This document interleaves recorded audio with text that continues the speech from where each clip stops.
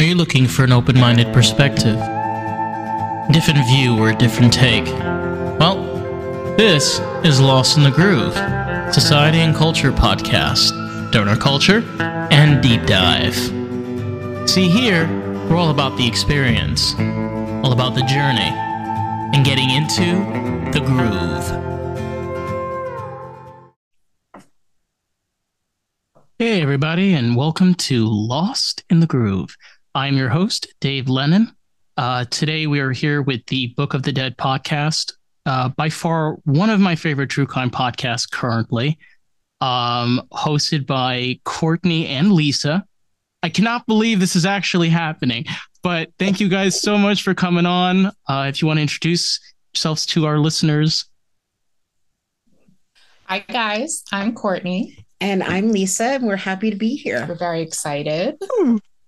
So the number one question that came into my mind the second I played the first episode, how did you, what was the inspiration for the podcast? Where did it start? Well, I guess that's really something that I've always been interested in. True crime. I started out when I was young. I wasn't the kid that necessarily watched cartoons. I was more the kid that watched medical documentaries. So that kind of segued into true crime when I ran out of medical documentaries that I was interested in watching. And then as I got a little bit older, my reading preferences moved more into psychological thrillers. So I was really into crime and, this almost like the psychology behind it and why people do what they do to each other. And then I had a friend who kind of said to me, you should do reviews about the books you read and, you should start a podcast. And then another friend of mine had kind of went, oh, you love true crime documentaries, you should listen to true crime podcasts. So I kind of started that way, and it kind of turned into, well, instead of doing book reviews, I could talk about the cases that literally keep me up at night. And that's kind of how it started. Mm-hmm. And then of course, the Book of the Dead came about. The thing is, how did you get your mom dragged into this? Because, I say podcasting to my mom and she's like, she first thought I was crazy. And then now she's like, so you sit there and you talk to people. Isn't that scary? And I'm like, sometimes. Well, and that's kind of exactly why I wanted her to do it with me, because I have a panic disorder. So I get very, very nervous, and I knew that I couldn't just do it by myself. I'm like, I need to be able to bounce off of someone, or I'm just sitting there going, okay. Which to anyone that does listen to the Book of the Dead, Lisa does add a very crucial part of the story, because it's kind of like me trying to say, come on already, let's go. It's like me trying to tell you, but Lisa does it for me already. So it kind of makes me feel better. And it's funny because everyone says that to me, oh my God, your mom and the shenanigans, she's so right. Shenanigans. Everyone loves Lisa. Maggots. Look, it's not gender specific. If you're a maggot and if you are someone that can literally take someone else's life and walk away and not have your conscience basically rip you apart for what you've done, you're a maggot. You're just a maggot. It's non-gender specific. It could be a man, it could be a woman, it could be a teenager. It doesn't matter, because we've covered a case where two teenagers did that whole Scream thing, that Scream movie. That is the case of Cassie Jo Stoddard. Ooh, I have to check that out. And is I guess as a mom, you expect certain things from your children. You expect them, you do your best to raise them to be good citizens. And I'm sure that these parents did exactly that. But these two boys, they were teenagers. You know what's right and what's wrong. They're maggots. Okay. They're maggots. Sorry, you're a maggot. Okay. It's just the way it is. You're just a maggot. Listen, how hard mom and dad tried, you're a maggot. Listen, I don't know about you, Courtney, but if Lisa's down, I am an artist. And if you want a maggots, like something to put on a t-shirt, Lisa, I will help you. I am with you with this 100%. Maggot. Absolutely. Don't be a maggot. Okay. Just don't be a maggot. It's going to end up being like that somehow turned into like the tagline for the book. Don't be a maggot or shenanigans. I call shenanigans because that's the thing. As we're talking, this is what I'm saying is, I'll be honest. One of the biggest problems I have with true crime podcasts up until this point is a lot of it is like watching a scripted television show, which there's nothing wrong with that. It's just that when you're talking about somebody that has been viciously murdered and you watch a series that's 10 episodes and they have all the special effects and you have the creepy guy and the gunshot sound effects and all of that going on, it's great, but there's a piece of humanity that's missing from it.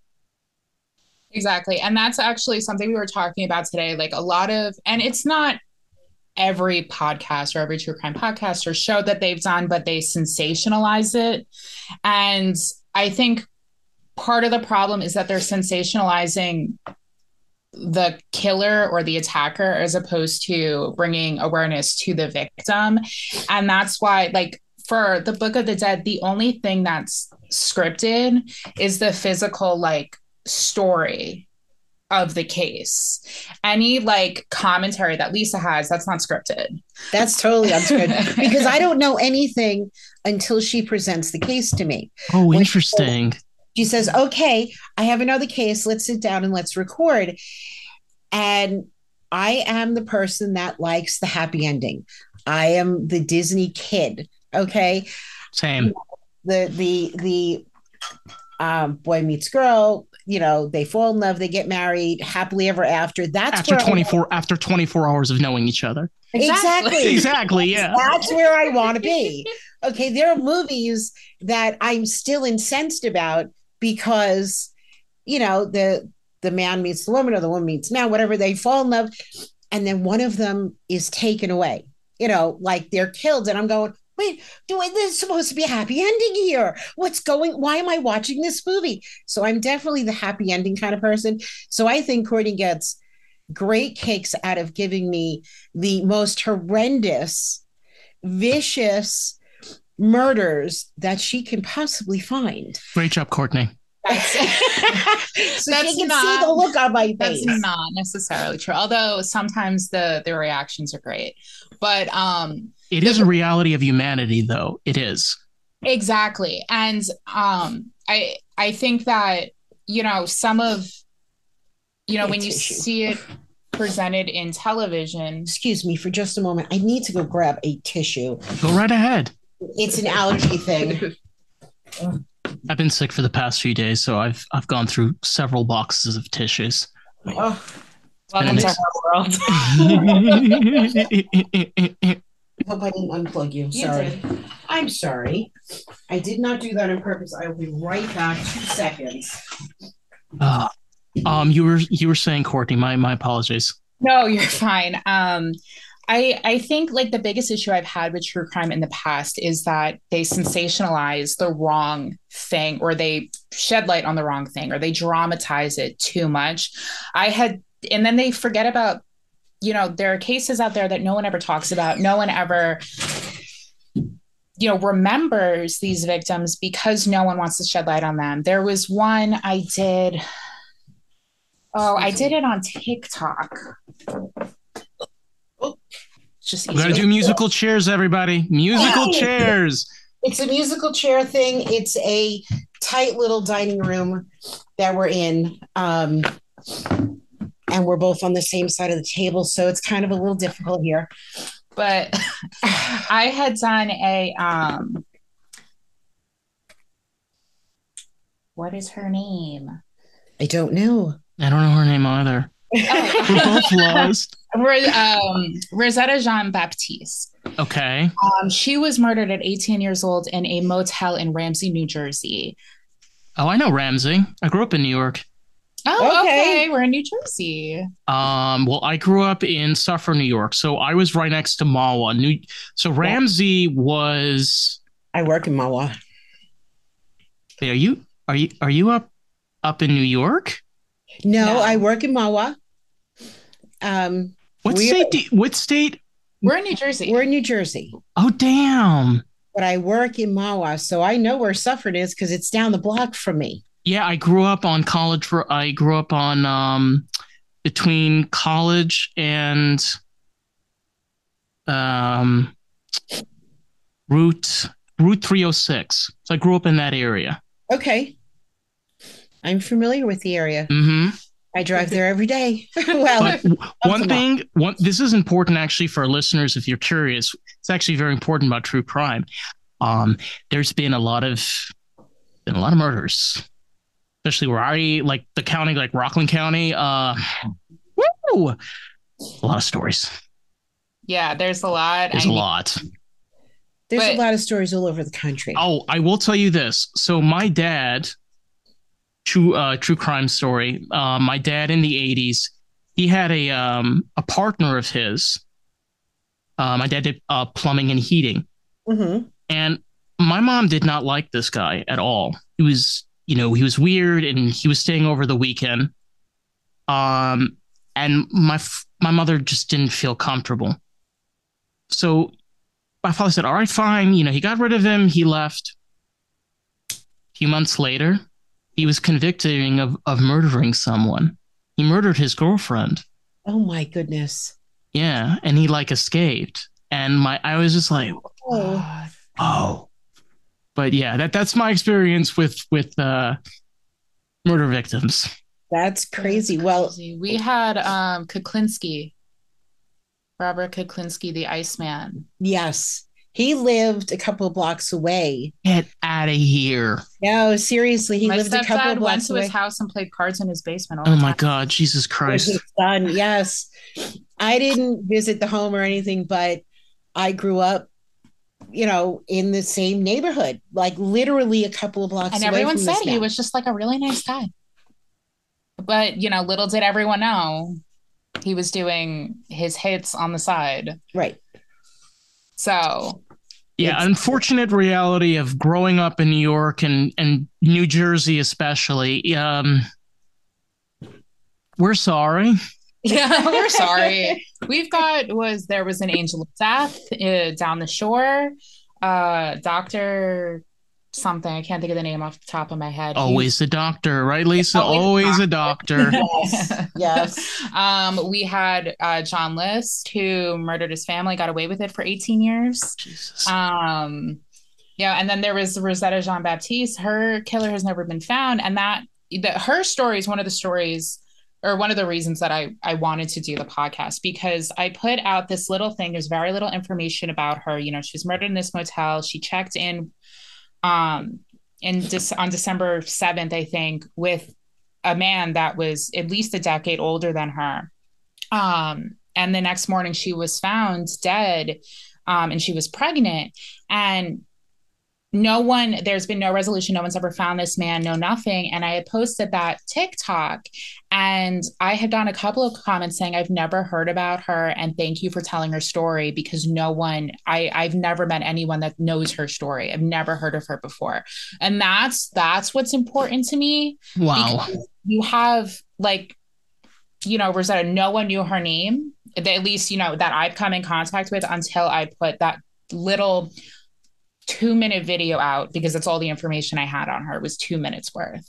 And that's sad that that's all the information that there is. But that's why I wanted to do it, because people like Rosetta Jean Baptiste are forgotten. And then and that's not to say that like Gabby Petito, who was murdered, we actually covered Gabby Petito. No way, I didn't see yes. it. I have to go back and look. We got a lot of hate because the kind of the directions that we were going. Our general theory was there was something behind Gabby, and Brian. And I was like, at the time, he was one of our hosts. He's no longer with us. I mean, he's alive, but he's no longer physically with the podcast. But he said he thought that there was a fear that was going on between the two of them. Okay. And that fear was what caused the whole thing to start. Like, we were like suspecting that it could have been an uncle or a family member. Okay. So we were kind of like one of the early ones that kind of like nitpicked behind what the media was saying. Like, I don't know, there's something missing, you know? A case that I'm working on for not next week, but the following week. There's a couple of things that the media had put out that I'm like, but why are you mentioning this? What does this have to do with anything? What does this mean? Kind of thing. So it's like trying to figure out what went on behind the scenes. But yeah, like with Gabby Petito, that was such a sensationalized case because she had like that, a prominent social media following. And, that obviously, people wanted to find her and she needed, she deserves to be found. But then you have the people that the media and society kind of forget about, the people that are in sex work, a lot of times they let me ask, I want to ask Lisa something on this. Okay. If you've been to New York City over the years, there were periods where it was extremely dangerous. Okay. Yes. My father speaks about the times where you couldn't go to certain bathrooms because there were people that were going to stab you in the trains. You couldn't go on certain times during the day because you could get stabbed or shot at, or somebody would ask you for. And the thing that I am always curious about is when you're somebody that lives in that world where you don't have a cell phone, there's no internet, you have no real way of being able to protect yourself. Now we have all of these tools, but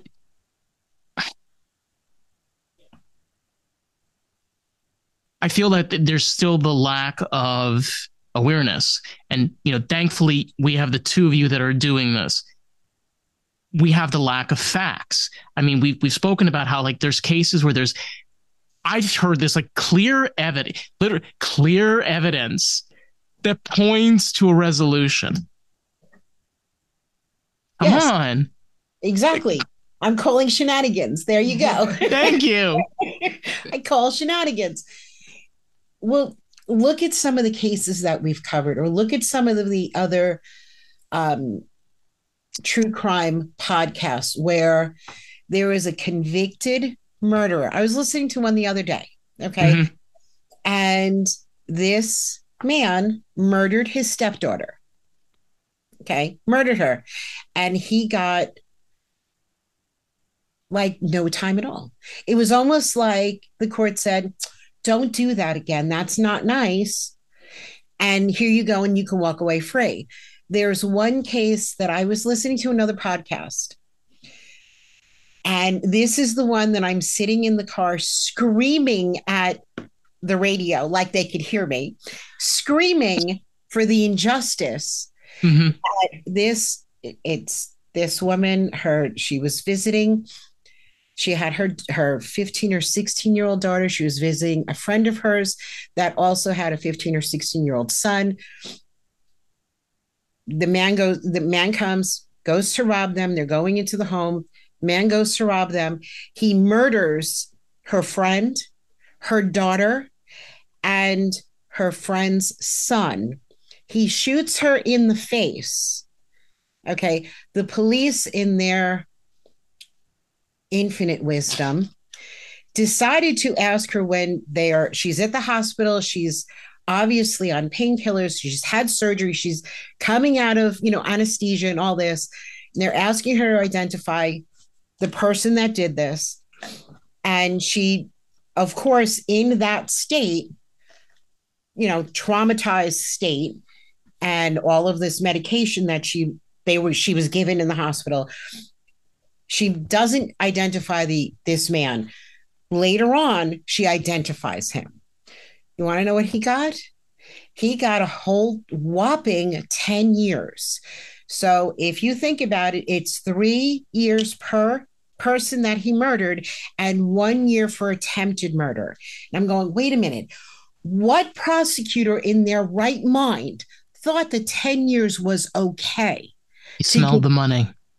I'm going, are you serious? So I'm screaming at the radio at the injustice. And of course, the insurance companies, in their infinite stupidity, because this woman needs more surgery for quality of life, not cosmetic. She's not having, the Brazilian butt lift. It's because she was shot in the face and she needs corrective surgery so she can eat correctly, so that she can, function. And they're saying no. So not only did this man change her life drastically for the worse, but now the insurance companies are also hurting her. And I'm screaming like a raving lunatic in the car. Thank God I was by myself. But I'm screaming at the injustice. I'm going, what maggot crawled in this prosecutor's brain thinking, and he's going, yeah, this is okay. Don't do this. I will tell you this. The only type of pain I can relate with what you just said. I grew up in the Orthodox community. Okay. I grew up religious, and I remember, I'm not going to say who, I remember the time there was a kid that was assaulted badly because he was gay. That was around my age. And I was still in the closet. I was still in the community at the time.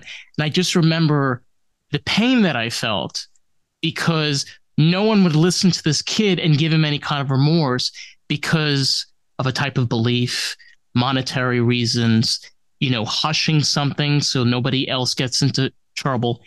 Unfortunately, and this is a harsh reality, and this is sometimes what true crime is about, the closure is not sometimes comfortable. The closure is not sometimes what you want to hear. No, it's not. And it's unfair. It's completely unfair. So, you'll hear me with, this convicted murder. It's proof beyond a shadow of a doubt that they've committed this horrendous crime. And I'm sorry, but, you deserve to be on that bullet train straight to hell. That's it. You don't get a second chance to do this to another person. And I think that's why I've gotten, I've said it a couple of times in the podcast that I am for the death penalty, and within extenuating circumstances. I think obviously there's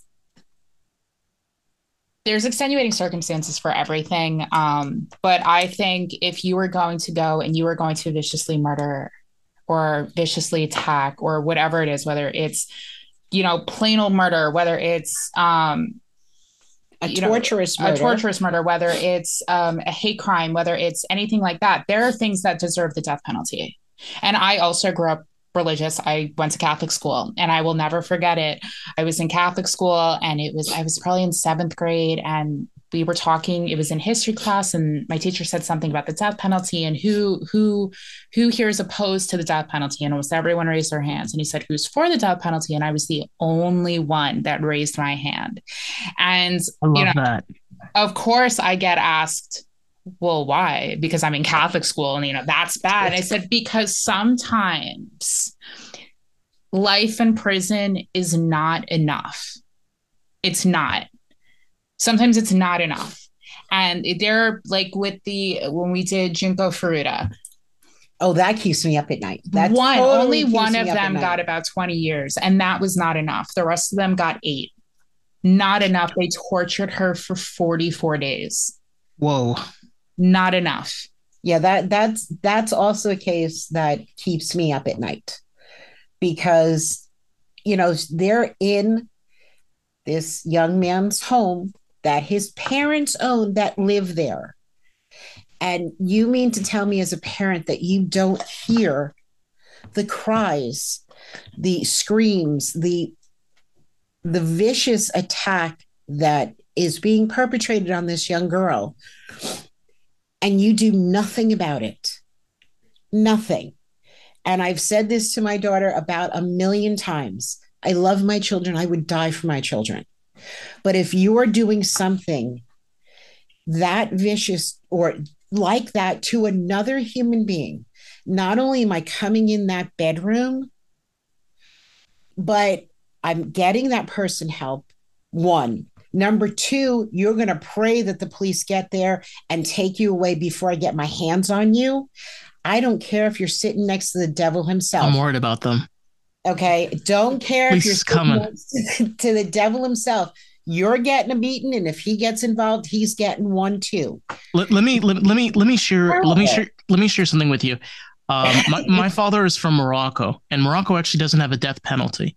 They have something a little bit better. They have a policy where, depending on your sentence, you either get it after 7 or 10 years. They give you a gun. So it's a life sentence in solitary confinement. Now, depending on it, you get up to 7 years or 10 years. They give you a gun, and it has one bullet. I love that. That's it. That's all they give you. And if you miss, my dad always used to tell me that as a kid, and I thought he was joking until I actually checked it up, and it is real. That's crazy. So, yeah, it is. I don't know. I guess I'm one of those people, like, there's never a good enough reason to kill someone in cold blood, to hurt someone for, because of, anything. There's just no reason. I mean, obviously self-defense is a thing, but, and besides self-defense, like, you can't, I don't like you because, of your race, your religious observations, your sexuality. Like, no, I don't fuck with that. Absolutely not. I love who you love. It doesn't matter. I tell my husband all the time that, like, I would leave him for Jennifer Tilly. If Jennifer Tilly walked up to me and said, "Leave your husband," bye. Like, and it's, who cares? And people, I mean, like I said, I grew up Catholic, and a surefire way to make sure your kids don't grow up religious is to send them to Catholic school. Like, sorry. It was the way it had to be done because of where we were living. It would have been before care, after care, and it was only half-day kindergarten. And I'm sorry, Miss Smarty Pants over here, but half-day was going to do nothing for you. Nothing. But so, in Catholic school, and, you grow up, there was one Black child in my school. One. But I was one of 5. I was one of 5 kids of color, and I'm not that dark. And I was one of the darkest out of the 5. But it was a very, very small school. Yes, it was there was in the 8th grade class, there was 7 students in it. So, like, whoa. I mean, it was really, really tiny. It wasn't like 1,000 kids, but there was, there was one Black child in that school, and you could see the racism at 5 years old, when I was 5 years old, like, that kind of thing. And it's a shame, and it's sad. And I don't fuck with that. That's why I've said a couple of times, well, yeah, I wasn't brought up that way, but I've said a few times, like, I want to cover more POC cases. I want to, not the next case, because that's the second part of the one that just dropped today, but the one after is about a young Black man that went missing. Is that the new episode that came out, or that's a different story? That's going to be a different story. The one that came out today is Stacey Castor. It's the Annie Freeze murders. So that is a 2-parter, which it wasn't supposed to be a 2-parter. That's Lisa doesn't like. I remember one thing. Lisa does not like 2-parters. Well, because it's like, just give me the information. Sometimes let me absorb it and just move on. Just move on. I know. Like by the time part one ends, I'm like, oh my God, I have to listen to part two. Like, right. how do I I don't know what. Believe it. Damn. But she wasn't planning on that, but it ended up being a lot more information. Yeah, a lot more than I had anticipated it being. But I want to cover more cases. We've done a couple POC and, you know, or BIPOC and Indigenous cases. You know, we had Elizabeth Salgado, we had the Ventura and Kern County Does, two Indigenous women. We had Elizabeth Salgado. We had another. I don't know. We've done a few, but I feel like it's important to do more because like they don't get the same attention. I know. See, that's also something that we spoke about earlier. Is these are cases that there's not a lot of light that's shed on them, and it's very unfortunate because we learn that some of them go unsolved for 26 years, 18, 14, 17. I'm like, never solved. Can you imagine like being the family and you're just sitting there year after year after, and you have no idea? I could literally only imagine like that kind of pain. When I was 19, a friend of mine went missing. Now, she was missing for a year, and there was maybe 4 or 5 articles that were printed just in like the local area. She was missing for a year, and they did find her deceased. She wasn't the victim of foul play. She, you know, unfortunately had a substance abuse problem, but she was, oh, okay. The circumstances surrounding after she died were, I had a lot of rage because someone was with her when she passed, and they hid it for a year, hid what happened. They hid her body. And it's the suffering that her parents went through. Her mom was in another country. Her dad was here in America. Her brother was here in America, but they went a whole year without knowing anything, wondering where she was. And thankfully, they found her, and that was only a year. And, you know, as terrible as, you know, she may not have been a victim of foul play, but, you know, the fact that she died so young at only 18, and no one knew what happened to her for a year is terrible. And I mean, thankfully she was found, but then you have the people that are never found, you know, like when we did Nicholas Barclay. He's still never been found. And it's been 30 years, 30 plus years, almost 30 years. He disappeared in 94. But see, I guess my attitude or how I think. By the way, just going back quickly to that, I heard, this could be wrong, that sometimes people that have gone missing for many years in this country, they might have been in another country. That's always a possibility. Yeah. There's a belief that if they're like, that was the whole thing when we did the Nicholas Barclay case. They thought they found him in Spain.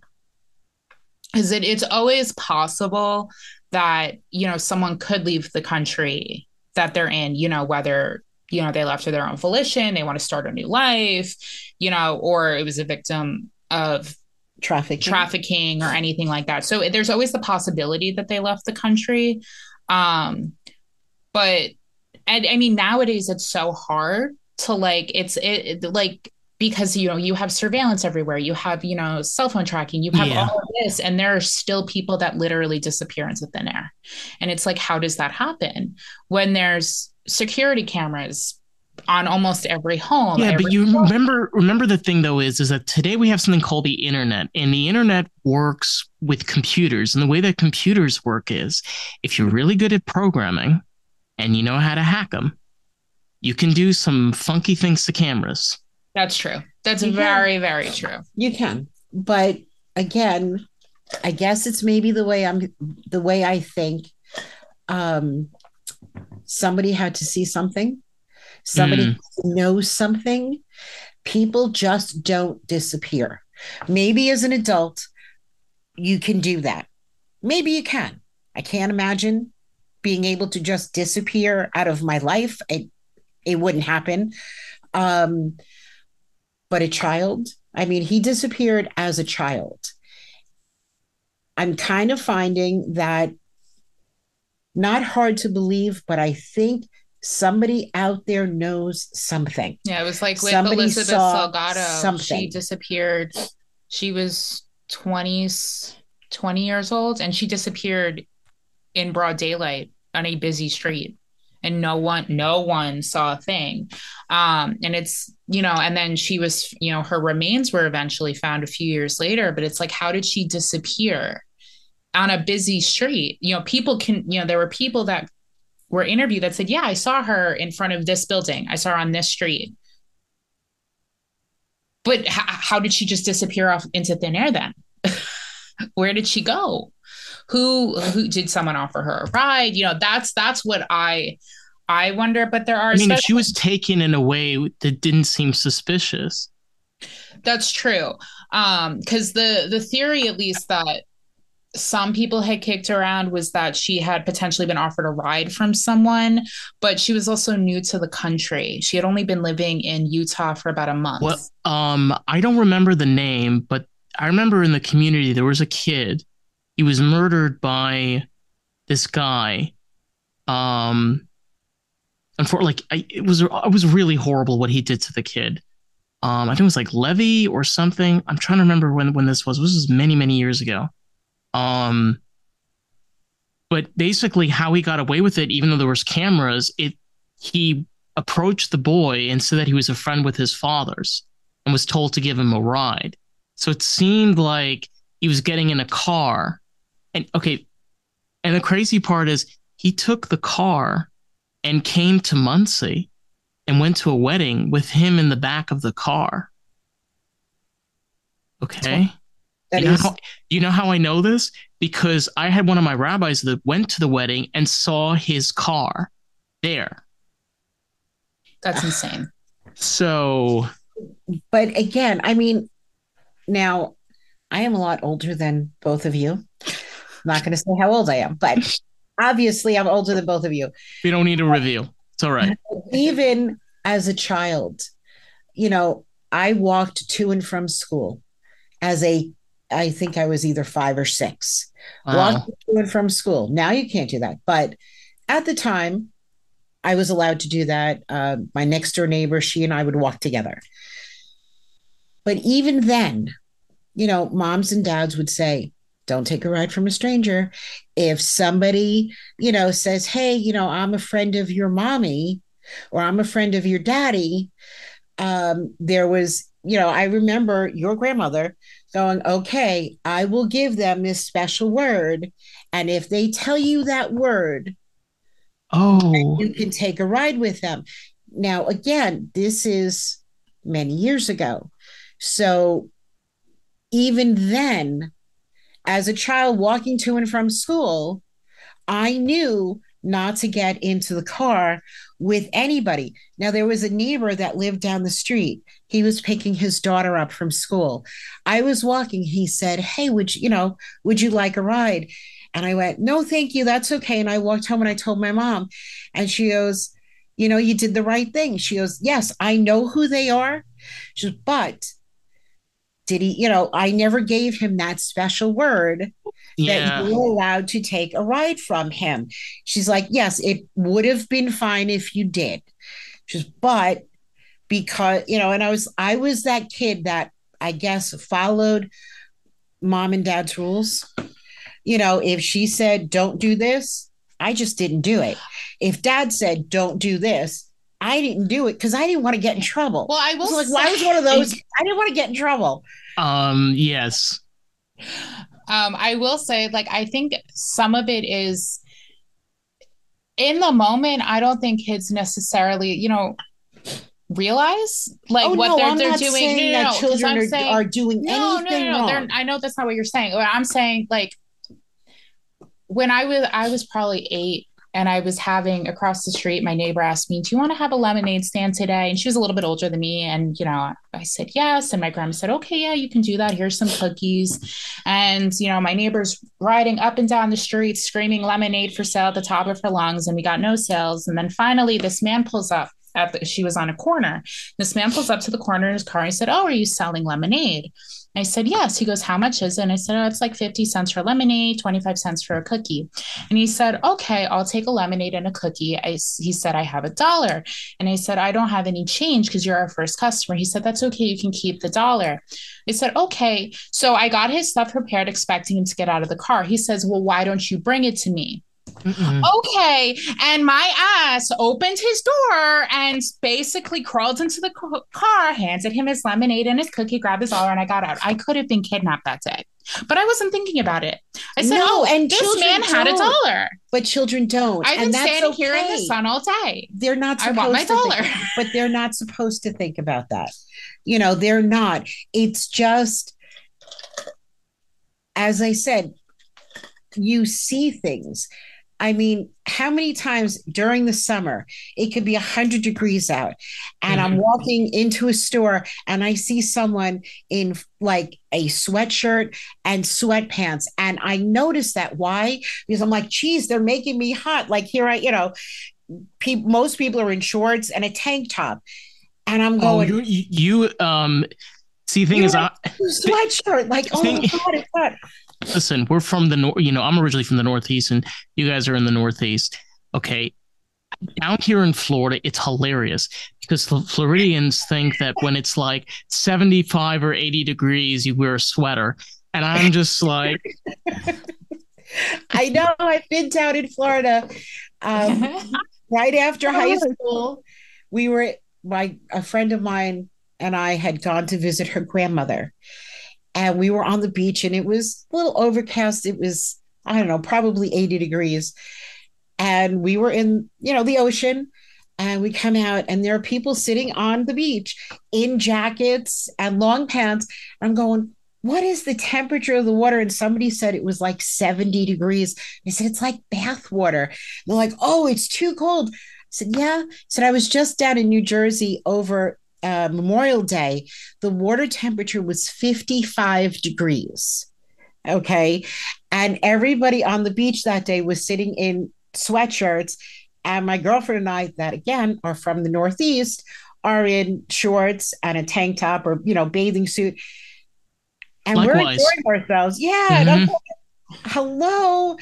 But this is what, so that stands out to me. So this goes back to somebody had, I'm not saying in every case, but there are cases that somebody had to have seen something, has to know some information.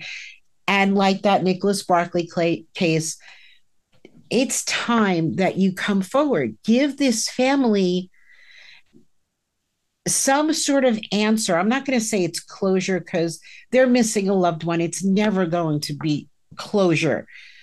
But give the answers. Let them have those answers of what happened to their son, their brother, their nephew, their cousin, whatever it happens to be.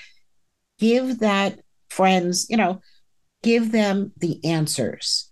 And I think it's time. Sometimes, it's time. There are cases though that it's where the person did it because they were upset, they were jealous. I've said this to a friend before. There's a very big difference between serial killers and murderers. Sometimes murderers can be worse than serial killers. And that's strange because serial killers sometimes can kill dozens of people.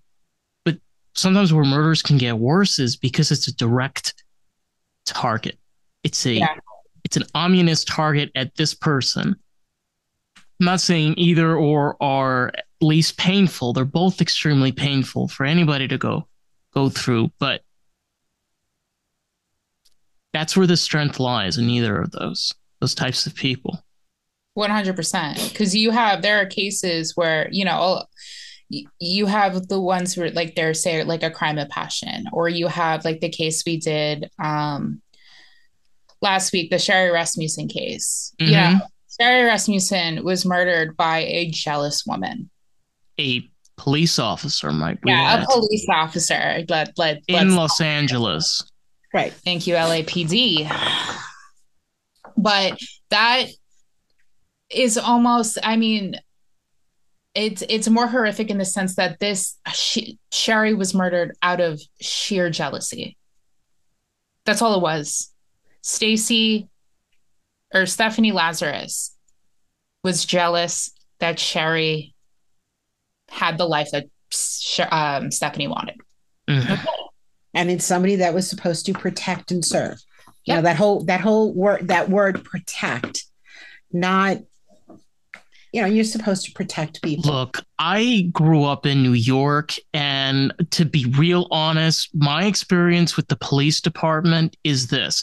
This is how I was raised, and this is our environment. It's owned and run and paid for. So that was our police department, and it still is.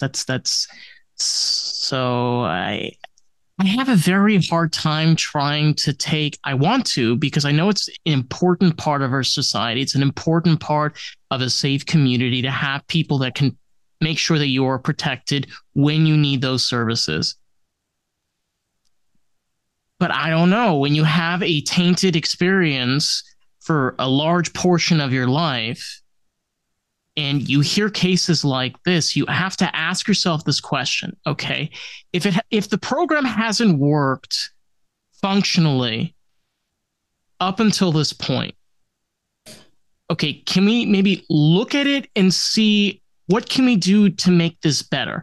Because up until this point, we've created cold cases.